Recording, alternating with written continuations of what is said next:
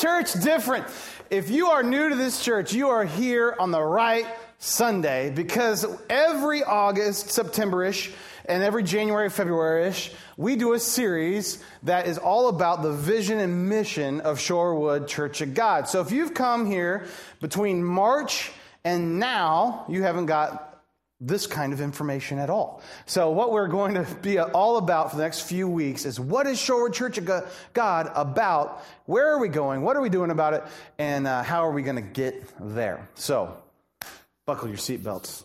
Here we go. All right. We are different. You have a different pastor. You're aware. You have a different worship leader. You're aware of that as well. Jimmy and I today are celebrating our 7th year Facebook anniversary. Cards and flowers are appreciated. It was funny. I had no idea. Facebook told me that we had an anniversary today. We've been doing ministry together for a long time now. It's been great. So it's funny. Anyway, we are different. Anyone who walks into this building probably recognizes that quite quickly. We've changed a few things around here. We don't really look like we do on the outside. We're just different in the way we go about things. And I want that to be kind of one of our identifying markers. This is church, a little different. Not the same old, not the way it's always been done. And that's kind of how I'm wired anyway. You may have noticed that if you've been here for a while. We had a 3-day meeting this week. I took Kevin and Jimmy away for a retreat this week. And we worked, and we had a 3-day, basically nonstop meeting, except when we slept. We worked while we ate. We worked while we woke up and got our coffee. We worked all the time, because what we were doing was dreaming about where we want to go and how God's going to get us there for this church. And that we actually found out that we needed a couple more days, because there was so much stuff that God was trying to impart into us as we discovered and as we developed and as we chased after all of that in those 3 days. And it is a very timely time to do that right before this series. They have some goals that, as their leader, they want that I'm supposed to hold them accountable to. And there's some crazy, audacious goals. Just what they want out of this church, it was really exciting just to see the staff want that. Not just crazy Jared wanting for this church. We want to be different. And what does that look like for us? Well, our mission here at the church is to reach, grow, and serve the community for Christ. Now, if you go to any other church in this community, you're probably going to find some derivative of that mission statement somewhere else. So that's not really different. But I want to do church different to people who come in for the first time, that we come in contact with at RQ for the first time, that we bump into at Line in Mariano's for the first time, that they go, something is different about those people. That's what I mean. We're going to all probably, if you study the scripture, you're going to have the same mission, because that's what God told us to do, to reach, grow, and serve the world. So we've just boiled that down. We're not going to go for the whole world. We're just going to go for Shorewood, Plainfield, Joliet area. That's big enough for, I think, us right now. Hopefully, just baby steps, okay? Don't get too excited there, Paul. That's where we're going. This is the filter for everything that we do here at the church. Does it reach? Does it grow? Does it serve? If it doesn't do one of those things, it's really easy to say we're not going to do it anymore. In fact, the elder's job description is this. To when I come to an elder meeting, like this past Thursday night, and we say, this is what we're going to do in the next few weeks. Their job is to say, is that reach, grow, serve? No? Why are we doing that, Jared? And to hold me back. That's what they do. They parse it back to help me with that. And so we concentrate very, very heavily on, are we reaching, are we growing, and are we serving the community for Christ? That is who we are. This is our mission. I have a personal vision for my life of what I want to do. And at the end of the day, I want to be a fantastic husband, a fantastic father. But when it comes to as part of that, coming to who I am in Christ, I want to be a cultural architect. And that might be that's just what I think about, because it's got to be fun. But a cultural architect, someone who kind of starts change in culture. And that's how I just kind of think through all the things that we do here at the church. And if we do view that through Reach, Grow, Serve, what does that mean for Shorewood Church of God? What does that mean for Shorewood proper? What does that mean for us? If we were to actually change the community's culture for Christ. This is a huge, tall order, but it's one I think here, the church, that we are called for. It's one that we must do. The dream of this church is to be a thermostat, not a thermometer. The dream of this church is to be a thermostat, not a thermometer. Now, there's a definite difference between the two. You'll find that out clearly in January. Right? There's a huge difference. And so far too long, I think in culture, the churches have become thermometers. Oh, that's bad. Okay, what are you going to do about it? That's wrong. That's an issue. Thank you for identifying those issues. That's helpful and viable. But a thermostat actually enacts change. You're drawing the distinction there. If we are a thermostat of culture in Shorewood, we are enacting change. You're keenly aware of the thermostat in here. You might wonder when you walk in here at 10 o'clock why it's so dang cold in here. That's because now you're waving things around going, I'm too hot, right? You add people to it and the temperature changes. That's why the thermostat is religiously guarded. People come in here all the time at 9:45 and turn the air conditioner off. They do it. And Kevin goes around and turns it right back on. And so there's this little cartoon thing going of different people coming in from the lobby, turning it off, and we do it. Don't touch the thermostat. You got it on videotape and everything. Stop it. That's because at 9:10, it has to be 64 degrees in here, so at 10:10, it'll be 74 degrees in here. That's the way it just works because you all put off a lot of hot air. Take that how you will. How do we do that? How do we start to become a thermostat instead of a thermometer? First, our church will bring Christ's love into people's lives. Our church, this church, will bring the love of Christ into people's lives. That's how we start this initiation of raising the temperature or lower, however you want to think of positive. Usually when I think of here, we always want to raise the temperature. But how we change that, how we affect change in that is to bring Christ's love into people's lives. We start here. Can really just end here because this changes everything. As we've even taken communion today, the very nature of communion is this radical, life-altering change. If I once was this, Christ's love and body broken for me does this, and now I am different. We want as many people as we possibly can to experience that radical, eternity-changing love. Second, our church will develop people into disciples of Christ. Our church will develop people into disciples of Christ. We have a lot of, in America in general, we have a lot of followers of Christ, but not necessarily disciples of Christ. There's a major difference between the two. Jesus dealt with this. Jesus, everywhere he went, he had crowds of people, thousands of people following him around, listening to him talk.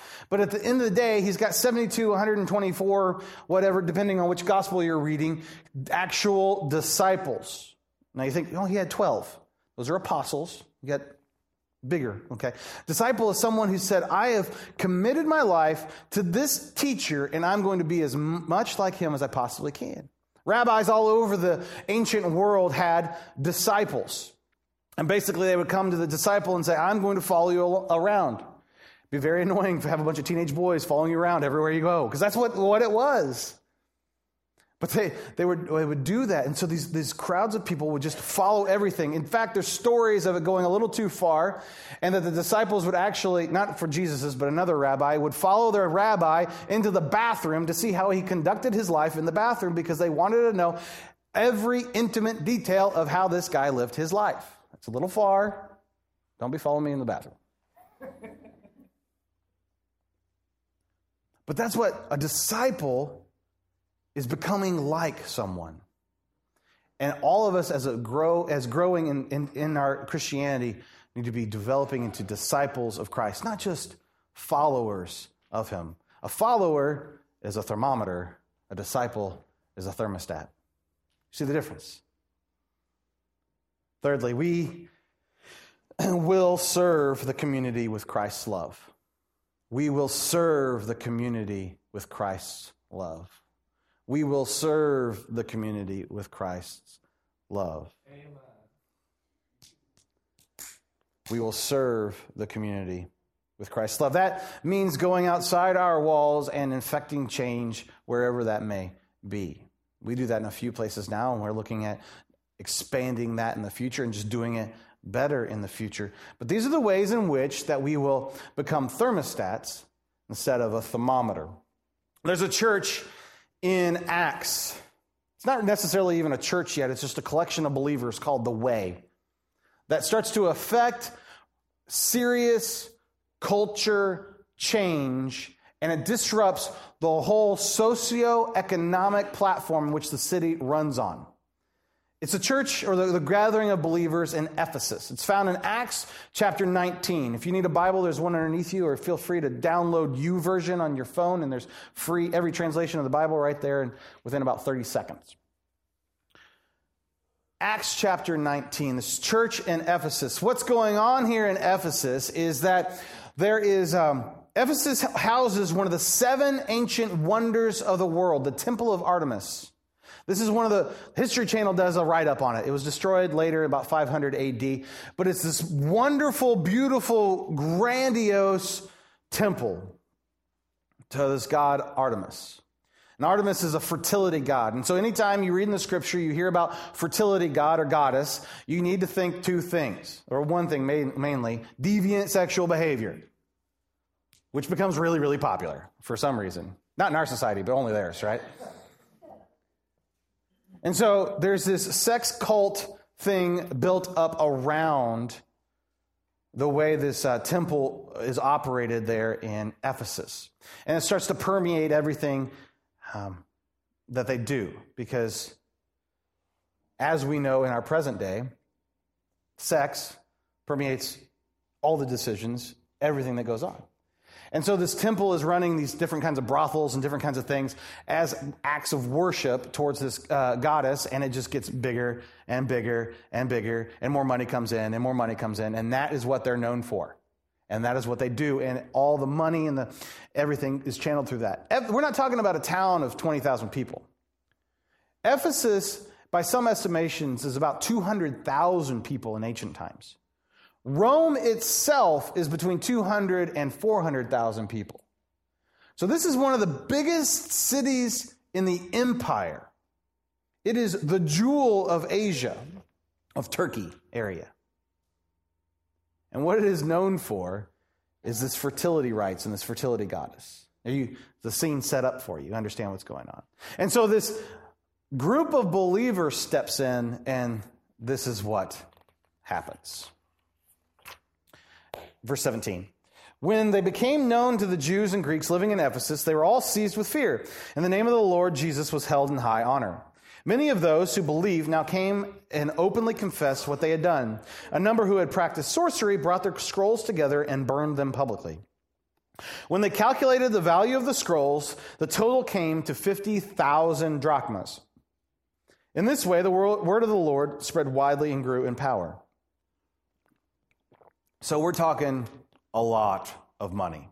Basically, these guys that had been using these scrolls basically have just gibberish on them. There's still, some of them exist in the British Museum in London, and the translators are trying to understand them, and they're just weird things. But they were used for different weird pagan rites going on back then. But they were worth a lot of money, because if you could convince somebody they were a special spell, of course you can charge more money for it. So these scrolls are worth lots of money. And so many people are getting saved. So many people are repenting from their past and the habits that they're in, that they go, you know what? I need to get away from this. They go grab these valuable representations of their pagan lifestyle and burn them. Whenever someone is willing to part with something of value because of life change, you know something is happening. Right? This is like, it was really, really popular for me when I was in high school, that you would take your coveted CD collection at youth camp and you would burn those. I never felt the Lord tell me to do that, but there was a lot of people that would do that, and it was like, whoa! Maybe I wasn't a good enough Christian as a 17-year-old. In fact, I know I wasn't a good enough Christian as a 17. But you have this same kind of thing as, oh, well, I'm not going to listen to, 9 Inch Nails anymore, and then you have this repentance going on. This is kind of the same thing that's going on here. Does that make sense? But when you see that socioeconomic go, wait a minute, the way everything's going right now, I don't want to be a part of that anymore. Remember, this is a whole city based upon deviant behavior, and now you have a segment willing to sacrifice large amounts of money. Something is shifting here. Does that make sense? The way, or the Christians, are becoming thermostats instead of thermometers. Let's go on, verse 23. About this time arose a great disturbance about the way, Christians. A silversmith named Demetrius who made silver shrines to Artemis, brought in a lot of business for the craftsmen there. He called them together along with the workers and related trades and said, my friends, we will receive a good income from this business. And you see and hear how this fellow Paul has convinced and led astray large numbers of people here in Ephesus and in practically the whole province of Asia. He says that gods made by human hands are no gods at all. There's danger not only that our trade will lose its good name, but also that of the temple of the great goddess Artemis, who will be discredited. The goddess herself, who is worshipped throughout the province of Asia and the world, will be robbed of her divine majesty. So he appeals to them. Basically, the union boss gathers all the unions around and says, we can't have this anymore. Hoffa grabs the Teamsters and says, let's go do something about this. This is what's going on. Set the stage for you. This is what happens here. And so now you have this huge kind of mob scene where they're trying to arrest and actually stone or just behead the Christians. Because why? They're changing. Not because they're talking about Christ. They don't really care. But once it starts to affect their pocketbook, things get real very quickly. When they become thermostats, the very nature of the city is starting to change. It's very just mind-blowing to me that a group of citizens, a group of people sharing the love of God change one of the biggest cities in the world. This is about the equivalent in Roman Empire history to a group of Christians stepping out in faith and changing the city of Chicago. I make a comparison sometimes to the Roman Empire and the United States of America. Ephesus is one of the second or third largest city in the Roman Empire. Chicago is the second or third largest city in the United States. Isn't that amazing? To think of what a group of committed followers of Christ are capable of doing. They're changing the very fabric of what Ephesus is made of. And all they're doing, they don't have this grandiose plan, is sharing the love of Christ. And the response from that is changing everything. That's who I want us to kind of emulate. We're going to go through this series. We're going to talk about different kind of churches, all found out in Scripture, and show how they did things differently and how it started to affect change. So for the next few weeks, that's what we're going to be about. The dream for this church is that we will be a thermostat, not a thermometer of culture. There's one thing, thermometers don't take much energy. Have you ever changed the battery on a thermometer? Probably not. Right? You can go to, I used to live in an old farmhouse that was built right after the Civil War. It was actually land granted to the family from the Lewis and Clark expedition in Vincennes. That's how old this farmstead was. And I proposed to Kelly at that house, actually, but you don't care. There is an ancient thermometer, like ancient, turn of the century type ancient thermometer there. Never had to change the batteries. Always was accurate. Right? It was always there. And oh, okay. But I never really worried about it. Never really paid that much attention to it. But if that thermostat would have been from 1890, I would probably had a problem when it became winter in the farmhouse. Right? You become very aware when the batteries are out of your thermostat.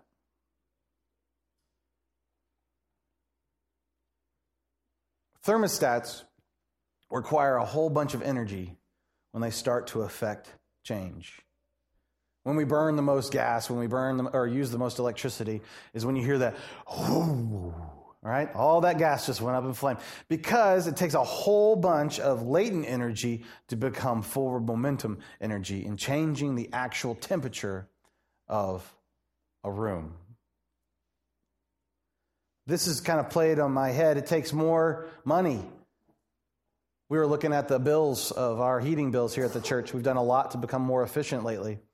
But it takes, what months are it? It's the months when we switch and have to put way more energy, or the temperature outside goes up and down and up and down and up and down, because now we're running the heater. Now we're not running the heater. Now we are running the heater. Now we're not running the heater. And you just ching, ching, ching, ching, you can hear it. It's the same thing, but for culture, don't miss this.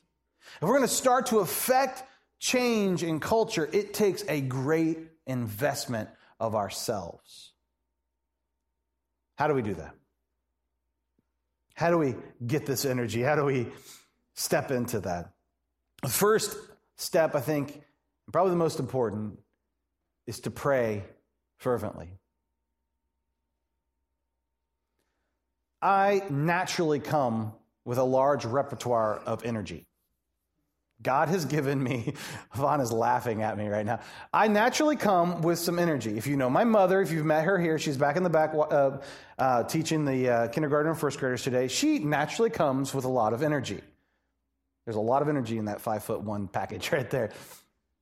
But that only goes so far. When you're praying and the Holy Spirit infills you, you have now limitless energy and power. In fact, that's what Jesus tells them to do. You will pray and you will be filled with the Holy Spirit's power. You will be filled with that. And that is what we have to concentrate on here. If we're going to affect any change, we can't do it just Jared by a force of will, or by Jimmy or any of us in here, even as a group of believers, but we have to have the Holy Spirit's power. And the way in which to step into that is to pray. To actively spend time seeking God's face, asking Him to empower us and to equip us. The second thing to do is to invite people to join with you. What we talked about earlier today is when the service and the doors are open and all you've come in, the temperature changes. If we don't have enough people here on Sunday morning, it stays cold, right? But when there's more and more actual bodies in the room, the energy in the room changes. When there's more bodies in the room, the temperature changes faster. Apparently, Satan does not want me to talk about these things. The fire department's going to go off here in a second, too. Probably. The temperature in the room changes. We invite people to join with us, and we invite them to join with us, not only just coming to the church, but to join with us in the mission of the church. There's more bodies going towards it. There's going to be more potential energy for it. Third thing, go to grow. Who is grow for? Anyone who has any questions about the church, about God, or themselves. If you have all three of those figured out, you do not have to go to grow. I don't know anybody that has all three of those things figured out, so everyone should participate in grow. We have someone going through grow right now that's been in the church their whole life, and the first thing she said after it was over was, I learned something today. Hoorah. See, it's for everyone. Come to Grow Wednesday nights, because Grow is specifically geared into starting to answer the questions, who are you in Christ? How has God specifically made you to be effective in this community? That's what it's all about. So if we're going to become actual disciples of God, we have to figure out what that looks like for us. So come to grow. Third, pick a life group. Pick a life group. That it's launching today. The signups for that right underneath the TV. Pick a life group, because we can't do this by ourselves. When we are in community with each other, I know I am missing my men's Monday night group. We laugh a whole bunch, but we also dive into the scripture and we share. We keep it very war-based. So there's not a lot of emotional, blubbering going on. So guys, you're okay. But if we're not talking about somebody getting their head chopped off, it's not a good Monday night. Okay. That's just how we do it. And that's how we go at it. But we're investing in the scripture, and then we invest in each other. We kind of sneakily care about each other. And that's how that goes on and on Monday nights. I'm excited about that. I know the women probably don't talk about war every week, but they are investing in each other as well. Let's pick a life group, sign up for that, get involved with that. And then finally, join a serving opportunity. We have several serving opportunities getting ready to happen. We have some things going on with the Hope Box that's going to be changing soon that you can get involved with. We're going to have this. I'm really excited about this. Operation Christmas Child, which this church has been a part of for years and years and years. This year, we're actually going to be a packing place. And so we're going to change the whole sanctuary into an assembly line of packing shoeboxes. And so AHG and us, all the AHG kids from the week are going to be here as well, and Trail Life.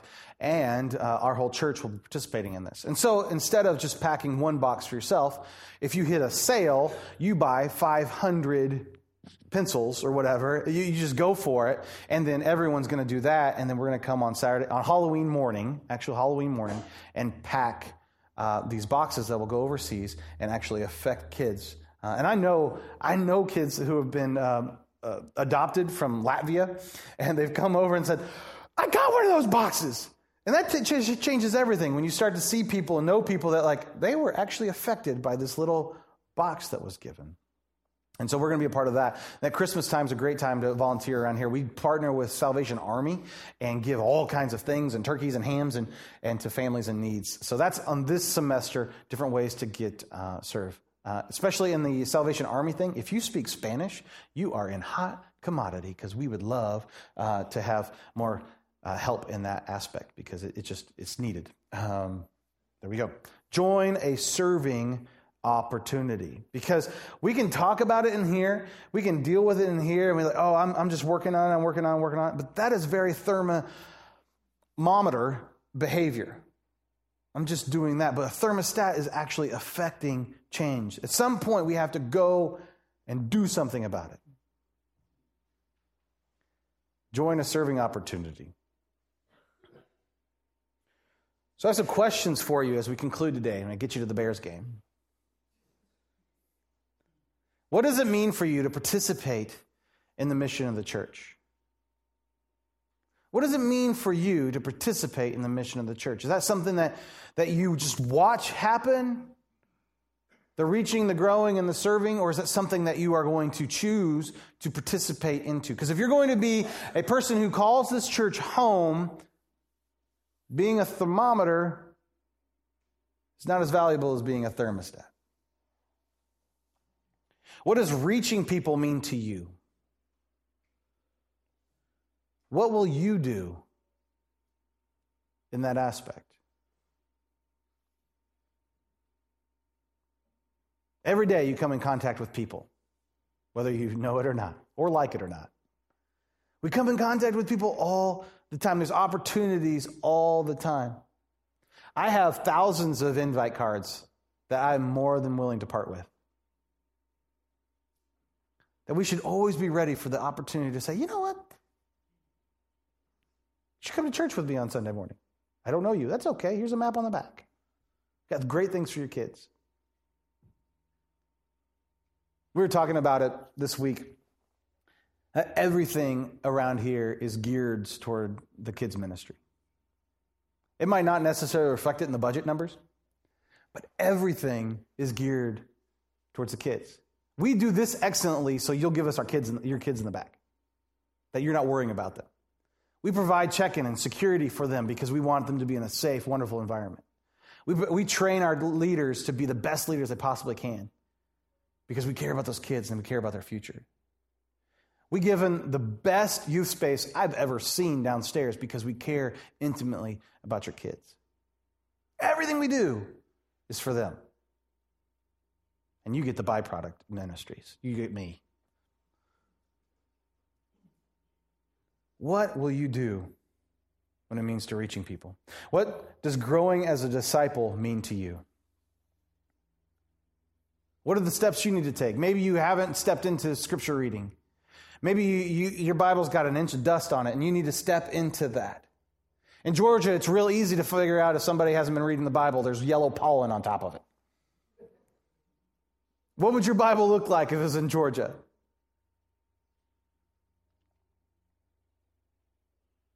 Have you engaged in the Grow? Have you engaged in life groups? Maybe this is the first semester that you can sign up for that and step into that, because we want to take you from where you're at to where God wants you to be. If we're going to affect community life change, if we're going to be thermostats of culture in Shorewood area, that means everyone is on mission for God. This is a huge, huge undertaking, a huge idea. It's a drastic different way of doing church, doing life.